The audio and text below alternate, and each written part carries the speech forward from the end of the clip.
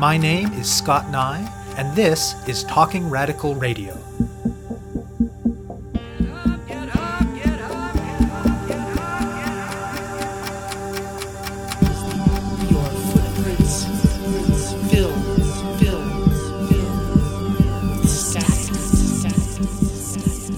Hello and welcome to Talking Radical Radio, where we bring you grassroots voices from across Canada. We give you the chance to hear many different people that are facing many different struggles, talk about what they're doing, how they're doing it, and why they're doing it, in the belief that such listening is a crucial step in strengthening all of our efforts to change the world. On this week's show, I will be speaking with Melissa LaRue and Chris Ramsarup. Migrant workers are workers mostly from the Global South who have been admitted to Canada purely to fill a role in the labour market on what for most is an explicitly temporary basis, under highly restrictive legal conditions that are far harsher than those faced by even the worst-off segment of workers who are slotted into the legal category of Canadian citizen. They've been in the news a lot in the last few years, and it hasn't been pretty. Truly awful commentary has come not only from those in coffee shops and cable news networks who revel in their xenophobia, or from the broad mainstream who clothe it in claims to common sense and national interest, but also from a significant proportion of those who understand themselves as progressive or left, who often frame it as defending workers, even as they reproduce, sometimes overtly, sometimes in cloaked ways, nationalism and, frequently, racism. Of course, migrant justice groups, anti-racist organizers, and many worker organizers inside and outside of the formal labor movement have vigorously put forward different narratives that seek to identify root causes and to build solidarity between migrant and Canadian workers. And it is in its very earliest stages, but some are translating this last into action. Chris Ramsarup is an organizer with Justicia for Migrant Workers, a grassroots group which organizes migrant workers in Ontario and British Columbia, particularly in the agricultural sector. Melissa LaRue is the volunteer and outreach coordinator with the Windsor Workers Education Centre, also sometimes referred to as the Windsor Workers Action Centre, a community organization that organizes with low-wage and precarious workers in Windsor, Ontario, to help improve their lives and working conditions. The groups have collaborated before, and after yet another panic in Windsor in the summer of 2014 about migrant workers supposedly stealing the jobs of Canadian workers at a local employer, they decided they needed to do something. In the months since, they have taken a number of steps to build solidarity between migrant workers and Canadian workers and to challenge the divisive, nationalist rhetoric that dominates in the mainstream and in many so-called progressive contexts as well. They talk with me about the issues, the organizing, and the huge amount that remains to be done on this issue across the country. We spoke by Skype to phone. My name is Chris Ramsarup. I'm an organizer with the collective called Justicia Justice for Migrant Workers.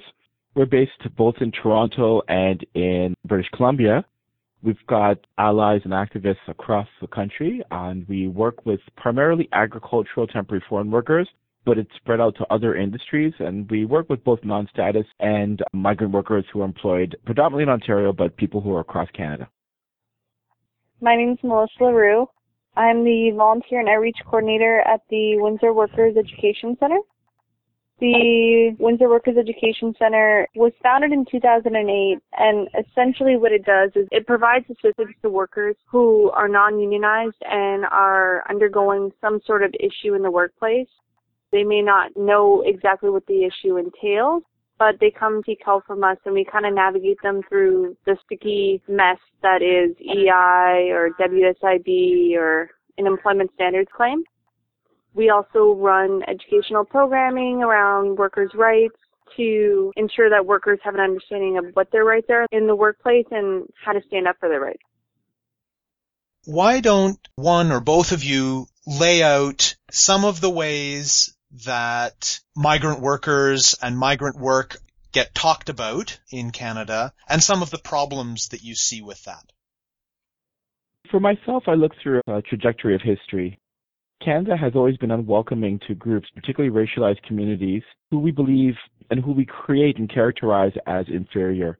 And we've done this to the Irish, we've done this to Chinese workers, Japanese workers, South Asian workers, predominantly racialized workers from the Global South. We've always stereotyped them as taking away jobs, weakening our labor standards, increasing health and safety violations, and having a negative effect or impact on our labor unions. And rather than focusing on the individuals, I think we always have to question is why was there never focus on changing immigration laws? And I think whether we're looking at the 1890s or the early part of the 20th century, when Chinese workers, for instance, were trying to organize and form unions, there were several periods of times where, whether it was the Knights of Labor. And that was a continent-wide workers' organization in North America in the mid to late 19th century.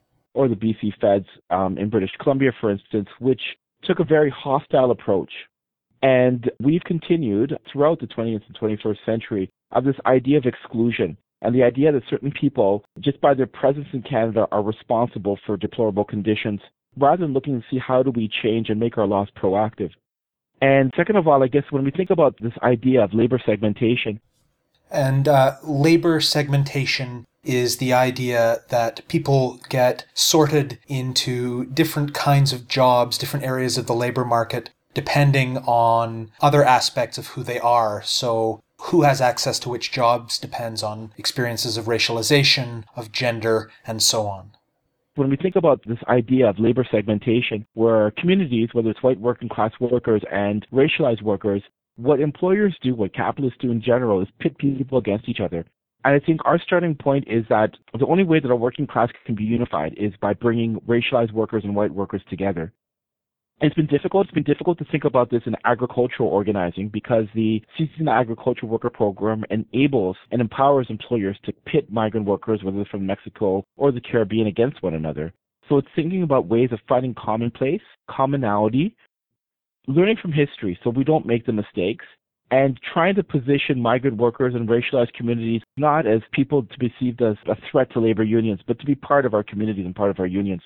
So I think that over the last little while, with the expansion of the Temporary Foreign Worker Program, rather than thinking about how do we change our laws to make sure that no worker is tied to employer, nobody could be deported for being injured at work or standing up for basic rights such as wanting or desiring a bathroom breaks.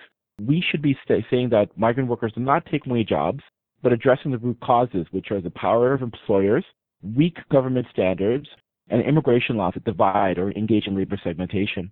So I think that with the RBC crisis, where South Asian or Indian workers, for instance, were brought in to do computer jobs in Toronto, whether it was Tim Hortons in British Columbia, McDonald's in Alberta, or HD Mining in British Columbia as well, where temporary foreign workers were seen as taking away Canadian jobs, it's one, trying to counter that, two, trying to take the focus from the workers themselves, and three, trying to hold the governments accountable, and to try to bridge groups. And I think that's what's so important about the work that Justicia and the Windsor Workers Education Center are trying to do, is trying to change the narrative of pitting workers against each other and bring people together.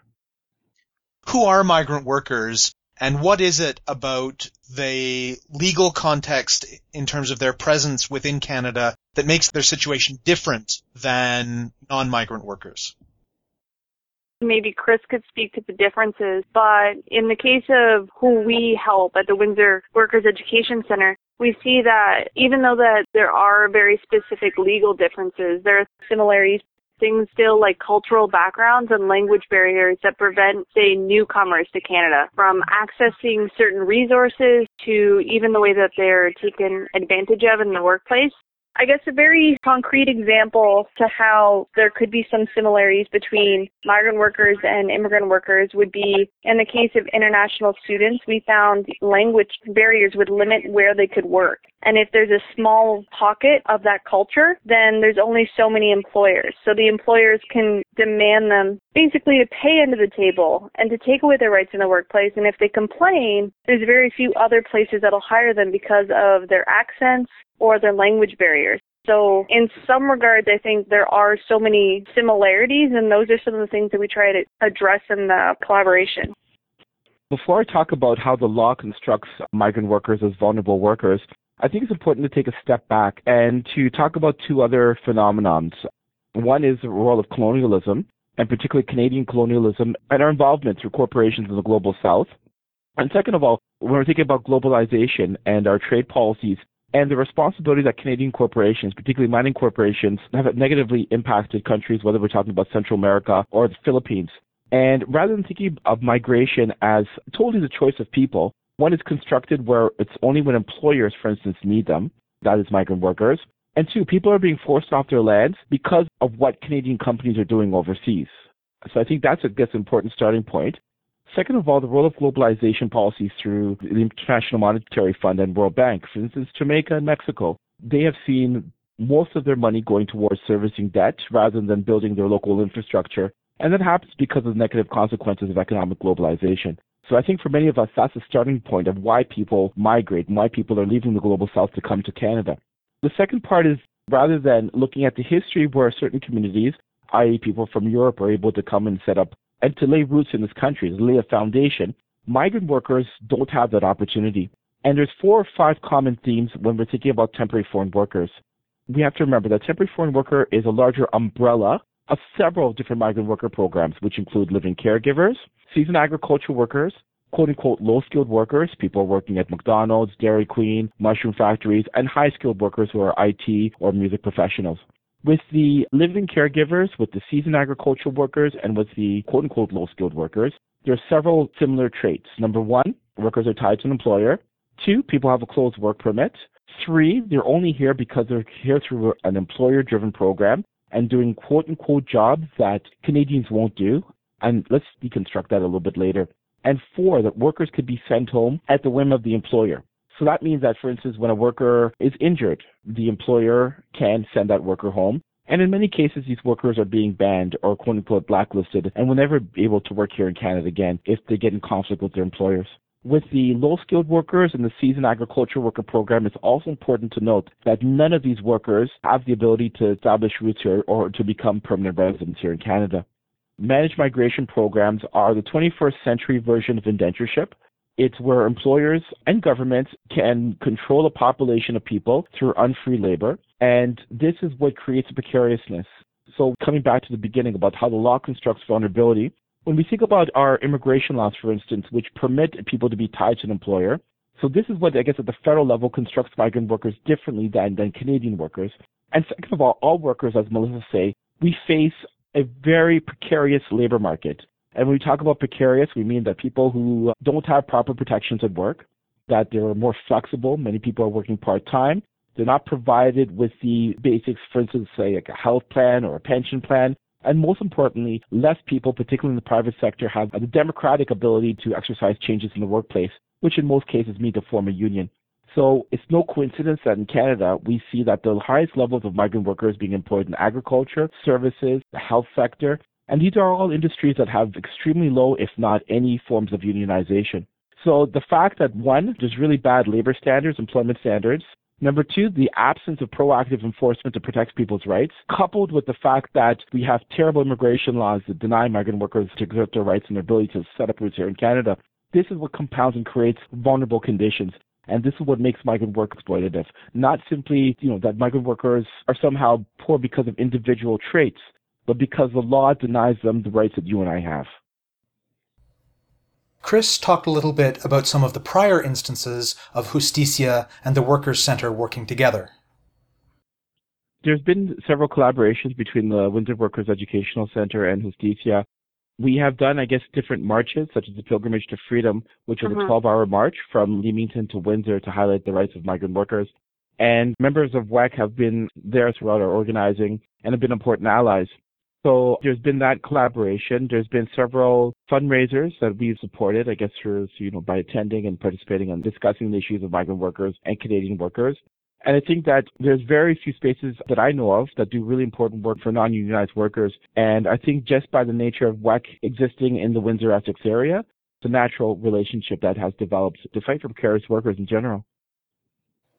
And Melissa talked about the beginnings of the current collaboration. In June, a board member had reached out to Chris specifically because we had a situation where we had full-time employees being replaced by temporary foreign workers. CBC had done a huge story about it, and it seemed to us, again, the story was Canadian workers versus temporary foreign workers, where we very well know that there's a precarious work environment there. And it wasn't enough just to say, well, they're taking Canadian jobs. We have to do something to ensure that these workers, although possibly taking these Canadian jobs, we have to make sure that we're reaching out to them some way, somehow, to ensure that it's still a safe work environment. And the stories that we were hearing from these workers were unnerving. So we reached out to Justicia to see what we can do and how we can start building bridges between Canadian workers and temporary foreign workers to start having these dialogues to push for change in these work environments. I think the context of the last 2 years has been extreme hysteria about migrant workers in the media and in local communities across Canada. You've got people saying that, they don't even see Canada anymore because of so many migrant workers in our community. And the xenophobia and hysteria that we've been seeing all over the place has created uneasiness, a fear of what potential consequences could happen. So we thought it was important to step in, change the narrative that migrant workers are simply taking away Canadian jobs, and to try to build something here where vulnerable workers in general get together, talk about who the common enemy is, have the tools to talk about naming what economic globalization, what precarious labor means, what history means. So I think that what we needed to do was to learn from the mistakes that were happening across Canada and try to do something here. And there were so much opportunities. First of all, the fact that we had the space, the fact that we had committed allies, that the workers themselves wanted to engage in a tough conversation. They knew something was funny in the sense that, well, it's not simply that these people from somewhere else are coming and take our job. It's the fact that the employer got away with this. And I think third, that workers know in general that we're all trying to provide for our families. And it's the ability through loopholes in our laws that lead to these divisions. After our initial set of meetings, we decided to get together to talk about how we try to discuss, how do we develop an agenda, how do we bring workers together, and how do we proceed forward. So we've had 4 or 5 forums, discussions, starting in June. And the first one was basically talking about the nuts and bolts of migration and the nuts and bolts of what creates our precarious labor market. And we had workers come together. They ate together. They laughed together. They shared really tough conversations about racism and white supremacy and gendered workplaces. And even though those conversations were tough, there was still a commonality and a desire to try to move forward and to bring people together. One of the important things that came out of everybody's concern was housing issues. And knowing that migrant workers who are excluded from our Landlord-Tenant Act and our Residential Tenancies Act here in Ontario and across Canada don't have the same equal protections for housing. And this is what enables employers to basically keep workers like sardines into confined spaces. So I think people were really concerned, and they tried to figure out what they can do. And there was an opportunity that presented themselves out of this first conversation, and I guess I could turn that over to Melissa. After our initial conversation, we had always planned to have follow-up meetings to continue to have workers coming together because, of course, at the end of the first discussion, we allowed the workers to let us know what would you like as your next step. How can we facilitate conversations or events or forums? What would you like us to do? In the process of planning the second forum, I received a phone call from the deputy mayor of Tecumseh, and she was very upset, stating that Bondwell, or Green Giant as we know it back home, and this is an employer, was planning on building bunkhouses in this warehouse. And knowing the area, being in the area for so long, we knew that warehouse at one point had a fire in it, at one point was cold food storage, and possibly batteries were stored in there. And they were just going in front of town council to change bylaws so that they could house 45 temporary foreign workers there. So the first thing I did was call the allies in the community and get everybody sitting around the table to decide, what do we do about this? What is our plan of attack? How do we broach this? Because for the first time, we're looking at a situation where they're looking for bylaw changes and zoning permit changes. So is there some way that we can change the zoning bylaw to include almost like a Landlord-Tenant Act, something like that, something where there's strong minimum standards for living conditions? If we can somehow force them into the community to house people within the community, because we don't want workers segregated behind a high fence, even though the argument that the company was saying they're on a main bus line, they'll be able to have access to the community. We knew this wasn't going to happen. And the amazing thing was all the allies around the table in the initial conversation all agreed, like, this is the way we have to do it. In later conversations with the larger labor community, I found out they were planning on attending the same meeting as us, but with the stance, they're taking Canadian jobs. So bringing those individuals into the conversation and explaining the situations to which workers actually are experiencing in these bunkhouses. It was just reaching out to more and more allies to get everybody on the same page. So come the actual decision day, we would all be standing in solidarity with these workers, hopefully creating some sort of minimum standards that other places and other communities could look towards. Unfortunately, I'm not sure if it's unfortunate or not, but the Friday before that event, a huge fire broke out next to this warehouse, and it burnt down the warehouse beside the one that was supposed to house these temporary foreign workers, and the issue got tabled.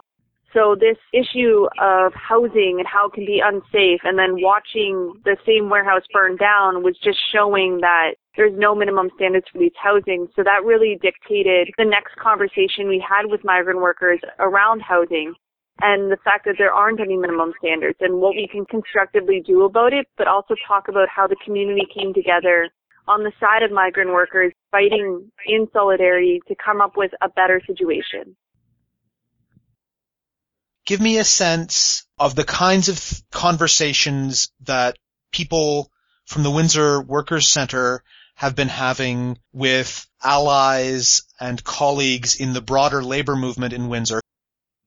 In the larger labor context, I think any sort of narratives about temporary foreign workers all have a tendency to be the same, where it's temporary foreign workers are stealing Canadian jobs, and it's very rare to hear stories that are different. You might hear them at a smaller committee level, but when you see the larger news press, even things like the Prestige food case, these were unionized workers, and I was a part of that union for a short while, and still this issue, what happened in the plant, wasn't addressed with members. What was really going on wasn't even mentioned. And unless you read the news and put two and two together, that conversation is not really happening. I don't want to sound so negative, but the reality is that there aren't very many discussions going on in unionized environments, at least to what I've been privy to, and we're trying to change that. So I'm interested in hearing in a bit more detail about the process of challenging and changing that narrative. From the perspective of Justice for Migrant Workers, it's fourfold. It's using progressive media to challenge when labor leaders, for instance, are coming out with positions which we believe are dangerous to both migrant workers and Canadians. So challenging and putting the gauntlet back at them to engage in a dialogue about how they respond in a proactive way. Number two, it's through engaging with allies. Labor unions are heterogeneous. There's a lot of rank and file workers who are sympathetic and who are interested in engaging in change. So finding the spaces to engage with those workers across Ontario, whether it's through human rights committees, whether it's through general membership meetings, whether it's through radical caucuses. And I think that's been another important place to try to bring up the questions, the tough questions, and to develop scenarios about how to respond to workers in a progressive manner. So I think those are two of the components that I see, challenging. Number two, causing trouble when necessary. Three, engaging in dialogue. And four, I guess through trial and error. We are needing to think through with this particular project what our next steps are. The first couple have been very good.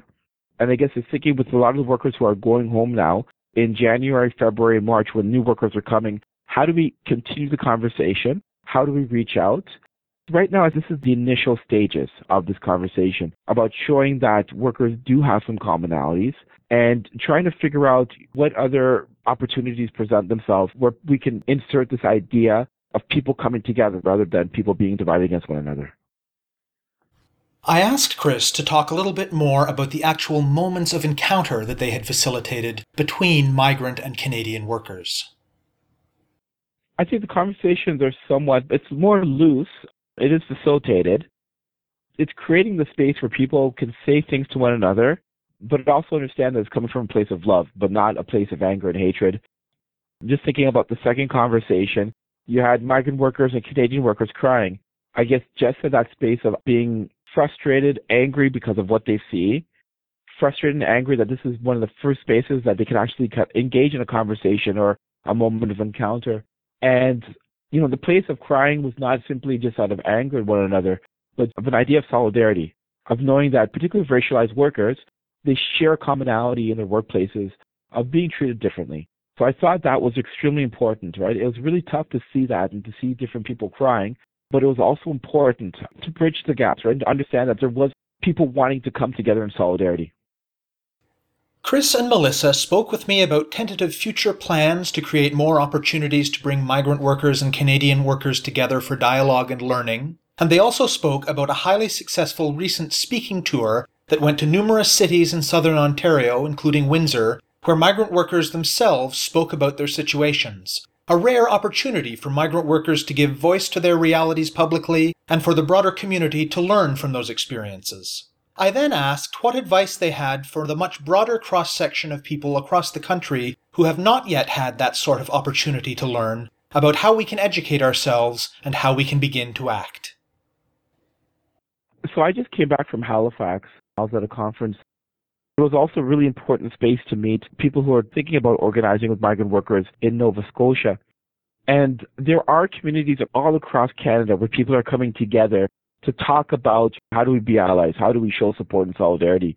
So I think first thing is trying to facilitate a larger conversation amongst communities, engaging in lessons learned, the do's and don'ts of it, and 3, to work towards how do we develop national speaking tours, how do we develop concerted actions, how do we build when workers are resisting in a workplace in Essex County, that message is happening all across Canada so people are able to put pressure on government officials, politicians, and employers. So I think it's about developing these larger networks, learning from our mistakes and learning from the successes, and having the ability for us to travel to different places to share our experiences. These are some of the first steps in moving forward. There are many times, particularly when injuries happen, when people are being sent home, when deportations, it's extremely tough doing this organizing, doing this work. There are a lot of heartbreaks, but there's also potential opportunities. And I know going to Halifax and meeting all these sisters and brothers who are just like, we feel something here. We know something is wrong. We don't know the entire picture yet, but we want change. We want to fight for change. That's one of the most inspiring things for me. So I think it's important to try to enable those things and to keep fighting on the ground. You have been listening to my interview with Chris Ramsarup of Justicia for Migrant Workers and Melissa LaRue of the Windsor Workers Action Centre. We've been talking about their efforts to build solidarity between migrant and Canadian workers. To learn more about their respective organizations, go to justicia4migrantworkers.org and wwac.ca. To find out more about Talking Radical Radio, the guests, the theme music, and the ways that you can listen, or to make suggestions about topics for future shows, go to talkingradical.ca and click on the link marked Radio. That's talkingradical.ca. I'm your host, Scott Nye, a writer and media producer based in Sudbury, Ontario, and the author of 2 books of Canadian history told through the stories of activists, Gender and Sexuality, and Resisting the State, both from Fernwood Publishing. Thank you very much for listening, and I hope you tune in again next week. Static.